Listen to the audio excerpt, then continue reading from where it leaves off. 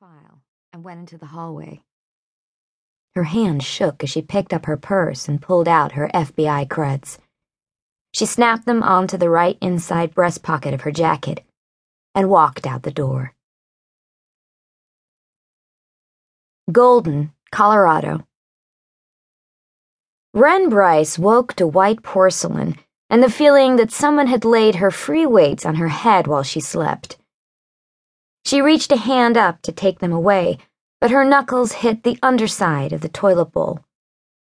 She opened her eyes wider and saw splashes of what had surged from her stomach at 4 a.m. Red wine. She rolled onto her back. Her blue dress, beautiful and complimented 12 hours earlier, was open to the waist, limp and stained.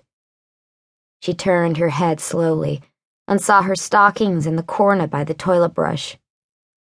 She closed her eyes again. She dragged herself slowly upright and was soon hanging over the bowl, heaving nothing, but hit with the smell of her previous efforts. She retched until silver stars burst before her eyes. She hauled herself standing and turned on the shower, spending 10 minutes washing her hair and body with 6 different products. From her bedroom, her iPod alarm exploded full volume with Dropkick Murphys. Let's finish these drinks and be gone for the night, 'cause I'm more than a handful you'll see. So kiss me. I'm shit-faced. Wren jumped from the shower and ran naked to turn down the volume. She dried herself with a towel from the floor, then threw on pink lace boy shorts, a matching bra, a black fitted shirt, black boot-like pants, and black heels. She walked past her dressing table, a wave of nausea sweeping over her at the thought of makeup. But she gave in. Her day was already going to be bad. She grabbed a clip with one hand, twisted her wet hair with the other, and pinned it up. She sat down at the mirror and moisturized in slow motion. Her face was a blank canvas. Dark skin, pale green eyes, high cheekbones. Somewhere in her past, there was Iroquois blood. She dragged her makeup toward her and applied a calm surface to the choppy waters. Vincent was downstairs on the sofa reading the paper. "Hi," said Wren. "Appropriate song choice?" His voice was flat. "Yes," she said. "Sorry about the volume." "The volume?" said Vincent, looking up. Wren stared at him from across the room. "Is that it?" he said. "Is what it?" said Wren. "Have you nothing to say for yourself?" Wren kept walking into the kitchen.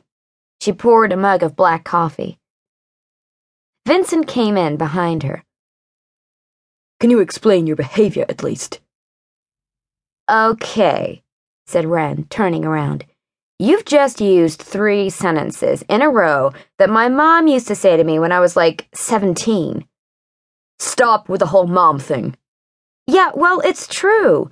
That's what you sound like. I'm sick of listening to you treat me—" No. I'm sick of all of this." Wren opened her mouth. "Listen to yourself," said Vincent.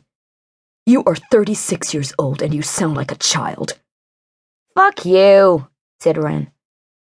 Vincent held up his finger. "I can't do this anymore," he said. "You were way out of line last night." Wren put her hands to her ears. "Shut up! I don't want to know." He pulled her hands gently away. "I know you don't, but you went ballistic." He shook his head. "I tried everything." Wren remembered the start of the evening. Her nice dress, her perfect makeup, her pinned back hair, Vincent's smile when he saw her walk down the stairs.